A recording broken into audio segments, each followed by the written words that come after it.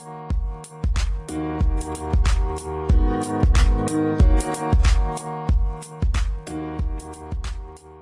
for broke. We're live. Right, so we're talking today, and you can chime in too if you want. Maybe we'll do like 5 minutes. Talking today about the Lyft IPO, right? Yeah.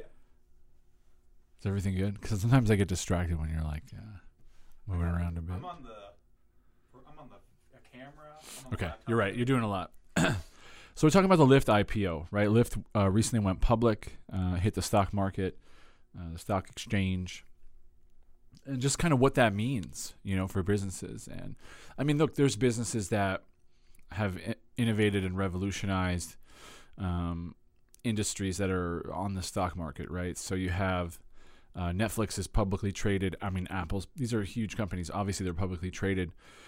But I think what's interesting about Lyft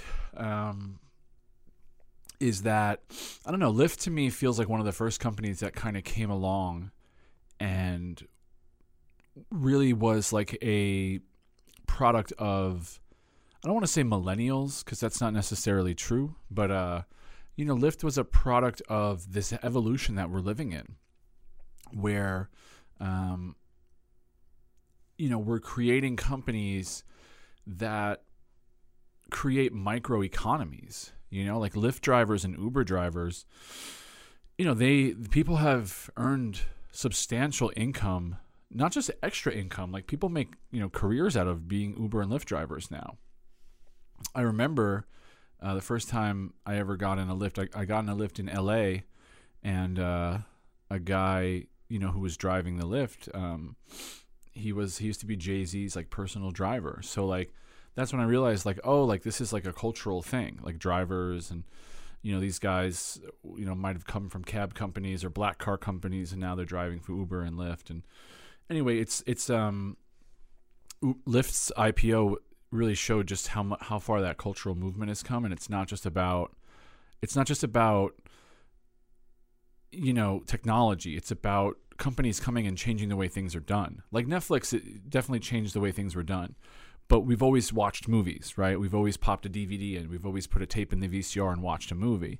I think Lyft and companies like Lyft and Airbnb came along, and they kind of changed the way that we behave as a culture and a society. And to see them, hit the New York Stock Exchange last week really shows you that you can build a company, change the way things are done, and, create $1 billion entity. Now Lyft is, they've spent a lot of money, and I think they're like almost $1 billion in the red, but it's still a testament to like how far they've come. And I think it's cool that they went public before Uber did. I think Uber's still planning their public IPO, and Uber is like a substantially larger company, right? They have a bigger market share. But even I've recently switched over to Lyft from Uber, like when I'm traveling, when I'm in New York City and I need to get from point A to point B fast. Actually, what am I talking about? I'll just take the subway. There's nothing faster than the subway. Yeah, like there's nothing faster than the subway. But like airports, traveling when you're in a new city, I've switched over to Lyft too, just because they're doing some really cool stuff within their culture. And I think it's exciting that they just had this IPO. And again, I think it just shows how much society changes from these tech products and these companies. Airbnb too. I rarely stay at a hotel anymore because the Airbnb is cool. Like it's private. I can cook there if I want to. It's unique. You feel like you're part of the city that you're staying in. You feel kind of like you live there. So I think that, obviously there's going to be a lot of speculation around where Lyft's like trading price is going to fall. And I'm sure it'll fluctuate, and there's a lot of hype and media around it right now, but again, I just think it's a testament to the innovation and the creativity. And also, like I said, like I always talk about how creativity doesn't have to be movies, music, art, paintings. Like, creating a company like Lyft is incredibly creative. And there's a lot of talented people at that company, and there's a lot of designers.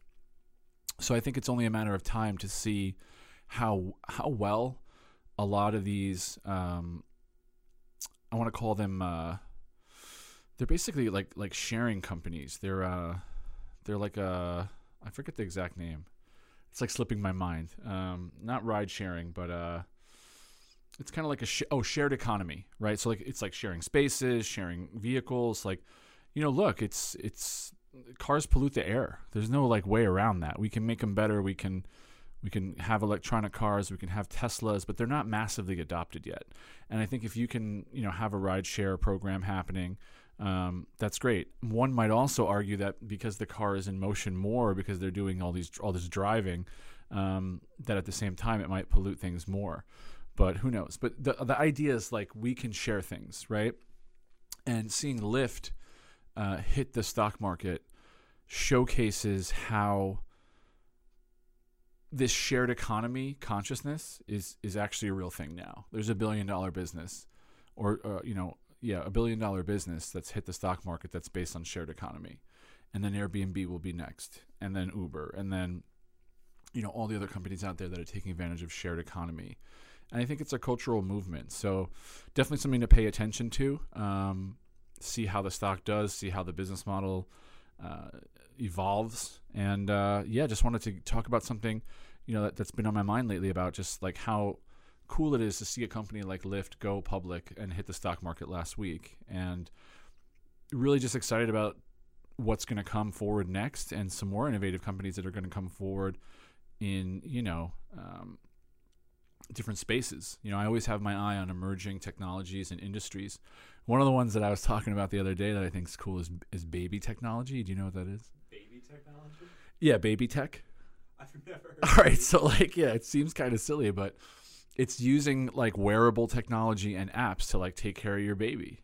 Like it makes sense, right? Like remember back in the day, our parents would have like a speaker in one room and then like a speaker in the baby room. The little baby monitor. Yeah, baby monitor. Yeah, exactly. Nowadays you basically put a little wearable on your baby, and when it wakes up, you get like a text notification, or the app notifies you. The app knows the baby's heart rate. It knows its sleeping habits, its breathing habits, like probably takes its temperature, like all types of stuff. And it's called baby technology, and it's like a major emerging industry. What else? What else is going to be big? Oh, micro-mobility. That's an emerging industry. Have you ever been to LA? Nope. Okay, in LA, if you go to Santa Monica and surrounding areas, there's all these bird scooters like all over the place. I hate it too, but it's insane. Like I don't even know how it's legal. I just see pictures and they're thrown everywhere. They're thrown everywhere. So disgusting. It looks horrible. It looks like people like evaporated or something and just left their scooter behind. Like how they have with City Bike. Like Yeah. they actually have a station. I don't know why they just don't do that. Yeah, it's ridiculous. I mean, maybe I don't know. Maybe it impedes like their business model, but yeah, I mean that. Like for instance, you should get charged if you don't return it. Yeah. Like otherwise, you could just steal like a scooter. I mean, not that you want to, Will but send me pictures. He lives in LA. If he sees like one of the bird scooters or Lime scooters, I think they have. If they're just randomly like in the middle of nowhere, he'll just take a picture and just be like, "You guys are doing great." yeah, it makes no. But anyway, that's a growing industry, right? Because in LA, traffic is horrendous. Because at least in New York, you can most people take the subway or they walk. In LA, nobody does any of that, and they drive everywhere. So that's why you have such heavy traffic. But they're hoping that things like the micro mobility, help out with that traffic problem. Even though now you have like literally scooters laying everywhere on the road. So it's crazy. What's another emerging industry that's interesting? Oh, there's a new thing it's called work to leisure wear. So it's like work clothes that like look like work clothes. And there's really sweatpants. But you can actually chill in them, yeah. Like they're sweatpants, or they're just comfortable. Like they're just comfortable work clothing. I've always wanted a suit made out of sweatpants material. A suit made out of cotton. Get a swoot. A swoot. And obviously CBD's coming, right? CBD's a big emerging industry. It's basically marijuana from here down, right? So it just kind of relaxes your body and takes care of ailments, and that's an emerging technology. 5G, we're on 4G LTE right now. I believe for the CBD, I think Walgreens just signed it. CVS. Oh, CVS, yeah. So CVS signed a deal with a company called Curalink, and we can actually use this too. This is a big one. CBD is growing, and CBD's been on the stock market, but once CVS actually signed a deal with a company called Curaleaf, and that stock went like through the roof. So like if you bought in to Curaleaf like 2 years ago, it was like $1.67 per share. Now 2 years later, it's trading at like $9.70 something, which means if you put $5,000 in like a year or 2 years ago, you would have made like 27,000 now in 2 years, which is a crazy return, you know? So yeah. So, I mean, it's always important as business owners to look at what emerging industries are coming and knowing like, oh, like I need to go into this emerging industry and try to let them know about me, not industries that are dying. Like trying to work with retail brands nowadays is just a nightmare because everybody's closing and everybody's pretending like they're doing fine, but then you see another Neiman Marcus close, or you see another Payless close, or you see another, you know, Macy's close up shop. You know that physical retail of goods is closing up. So like you should not, like, that means if you have clients in that industry, it's only a matter of time, you know, because they're going to cut marketing first and then operations, not operations and then marketing, because then they would have no business. Anyway, we went on a little bit long, and just wanted to talk about, again, that Lyft IPO and just what it means for the culture that we're living in. So maybe we'll sign off and we'll actually get back to work.